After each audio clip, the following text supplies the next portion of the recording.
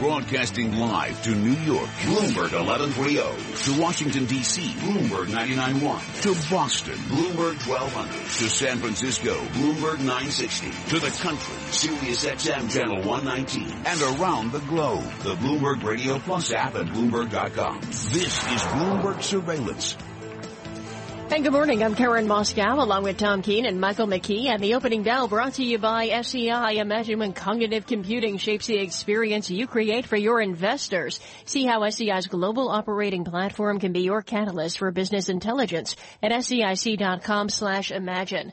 Stocks lower at the open. The S&P 500 down 0.25% or about 5 points to 1973. Dow Jones Industrial Average down 0.3% or 50 points to 16,814. And the NASDAQ is down 0.2% or 8 points to 4681.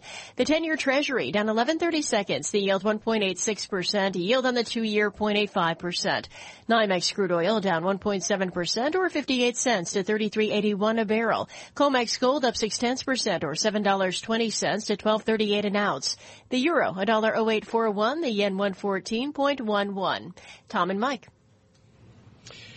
Karen Bosco, thank you very much. Now, joining us now is an old friend, Kevin Hassett, who is chair in American Politics and Culture at the American Enterprise Institute, director of economic policy studies there. And this is a man who has long and deep ties to both economics and Republicans. He worked at the Federal Reserve. He was a professor of economics and finance at Columbia University, worked in the George H.W. Bush and Bill Clinton administrations, and also has advised presidential candidates, including Senator John McCain.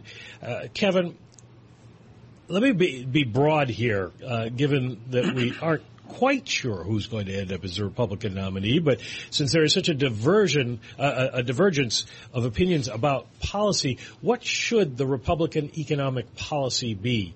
If you were advising a candidate this time around, what would you say the economic policy should be for the party? You know, I'm just an economist, and hi guys, it's great to be back. I'm just an economist, and so I can think about what is going to help the economy, and it's certainly not going to be reduced legal immigration and restrictions on trade, the kind of things that Mr. Trump is proposing. But, you know, we have to stipulate ex ante that, you know, economists may or may not know what is appealing to voters right now. I think that what Trump has done is he's noticed, I think accurately, that we've had this sort of weird constellation of negative effects of trade over the last decade in the U.S., where competition from developing countries has led a lot of people to lose their jobs in sort of the traditional blue-collar areas like manufacturing. Normally, in a well-functioning economy, those people move into the service sector, and then in the service sector, they could even get the high salaries if Americans are making money elsewhere. Right. I mean, but in the service sector, there's been an enormous amount of competition from illegal immigrants, which has driven down the wage there. And so in some sense, my friend Ed Conard talks a lot about this, also a scholar at AEI. In some sense, then there's a double whammy for people. They feel like they lost their job because of trade, and then when they move into the service sector, they're competing with illegal immigrants there, and they get very upset about it, naturally, as anyone would if, their life is, separate from, a prosperous society. And Trump has totally, tapped into that in, I think, an effective way. And so the question then becomes a challenge for economists. So how do we help those folks? Well, I think within this, Kevin, and the reason liberals listen to you is you've got an inherently optimistic streak about the American economy. What's come up on the show a couple of times, and one thing I would mention, really going back to Weiner in his 1948 paper, is it's a mercantile America. And we're back to a zero-sum psychology of the global economy. Can the Republican Party adapt to a mercantilist economic philosophy? Well, they shouldn't, because it's wrong. I mean, Adam Smith defeated them in the 1700s, but but their guy's winning seven. But Kevin, their guy won 7 states yesterday. I believe there's some sense of a zero-sum world to the supporters of Mr. Trump. Does your party need to adapt to a zero-sum world? I think that what you have to do is you have to, both parties, I'm sure Mrs. Clinton is worried about this too, that you have to come up with solutions that can really help people with this problem. And I think that those solutions would include things like this, that historically in the U.S., if you took a typical manufacturing firm in the Midwest, that there would be people from all walks of life there. There would be folks who grew up in the town and who are, have great skills at operating machines. There'd be, some person who was a Harvard MBA who knows how to run a business, and all these people would work together towards a prosperous enterprise that would then share the wealth of the enterprise with all of the workers. Today, it feels like you're taking the smartest folks, you're lining them up one after the other at Google and Facebook, and out working on software where the only people around them are other people with top degrees from top universities, and the folks who used to be in the same building with these guys are out of work because there's no more manufacturing job, and they then find with their lower skill level that they're competing with lots and lots of illegal immigrants. So I think that securing the border for sure is part of it, but another thing is to having a big increase in immigration of the kind of people that could go back to helping the manufacturing firms succeed. We need a lot more engineers and so on to be force multipliers. Kevin, you sound like it's 2005. Mike, jump in here, but I would suggest the rhetoric I witnessed on TV last night has nothing to do with Mr. Hassett's philosophy. Well, that's why I'm asking, Kevin, if you could design a candidate and an economic plan now, what would you include in it?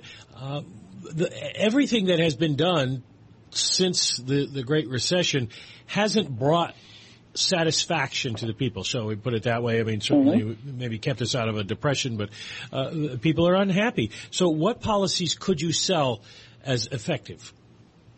Well, I guess, again, the selling is something that I'm not an expert at, but for sure, if we want people's wages to be higher in the U.S., then there are two sustainable ways to do it. One of them is to train them so that they have higher productivity, and investing in better schools and so on is a good call. And the second thing is to give them more capital to work with. If you have better machines to work with, your marginal product's higher, you have a higher wage. And right now, with the highest corporate tax on earth, we're chasing all the capital offshore. That might not be a great populist thing. I hear you, Tom. That, if I'm up there saying, hey, you know what, we're chasing all the capital away. Trump did mention this, by the way, that we need to take the trillions back to the U.S., and I would make the deal that would make that happen. But the bottom line is that we need to give people, create higher productivity if you want higher wages sustainably. And the only way really to do that in the short term for the typical 35-year-old is to give them a lot more capital to work with. We need to become a tax haven, not the highest tax place on earth. Then who's your candidate? Who is your? I'm fascinated by. Other than Jack Kemp, the late wonderful Jack Kemp, who's your candidate? Yeah, I don't have a candidate this time. In fact, I've kind of just stayed out of the presidential political game this time by choice. But not because I don't like any of the guys, but just because I've done 5 of them, and it's time for me to continue to work more on economic research and so on. That's what I've been doing. I think that in the end, though, I think that there's a circle of life in politics that everybody goes through. I can remember a lot of my Republican friends when President Obama won, they're thinking, I'm going to move to Canada, right? That's the first thing. Everybody says that. How many times have you guys heard someone at a party say, if he wins, I'm going to move to Canada? But then what happens is people don't move to Canada. And then a year or two in, the person who wins proposes something that you think is a good idea, and then you help them accomplish that, and then you kind of move on, right? So the fullness of time, what you care about at the market is what are they saying they're going to do? And, Kevin, 5 seconds. Hillary Clinton is elected. Where are you moving to? Yeah, I'm staying right here in Washington, D.C. Okay, Kevin Hassett, thank you so much for the American Enterprise Institute. This is Bloomberg Surveillance. Let's check in with Michael Barr now and get the latest world and national headlines. Michael. Mike, Tom, thank you very much. Donald Trump says his presidential candidacy is a movement. Trump won in 7 states during Super Tuesday. Ted Cruz won in 3 states, including his home state of Texas, while Marco Rubio chalked up his first victory of the campaign in Minnesota. Hillary Clinton also won 7 states. Vermont Senator Bernie Sanders won 4 states, including his home state. Trump's overall delegate count is at 285. Ted Cruz has 149, and Marco Rubio has 82. It takes 1,237 delegates to win the Republican nomination. Clinton has at least 1,001 delegates overall. Bernie Sanders has 373.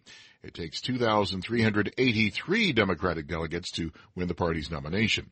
A powerful earthquake with a preliminary magnitude of 7.9 has hit in the Indian Ocean off Indonesia, about 400 miles off the coast of Sumatra. Robert Sanders with the U.S. Geological Survey says they're not expecting it to trigger a tsunami. This is a very powerful earthquake. However, a magnitude 7.9 in this particular area of the world is not uncommon. This is an area stricken by a lot of large 7s, low 8s. This is the same area where the magnitude 9.2 happened back in 2004. Crews in the southwestern New York State town of Ripley are working to contain a leak on an ethanol tanker that was among 16 cars on a freight train that derailed last night. Global news 24 hours a day, powered by our 2,400 journalists. I'm Michael Barr. Mike, Tom? Michael Barr, thanks so much. Coast to coast, worldwide, from Bloomberg 99.1 FM in Washington, this is Bloomberg Surveillance.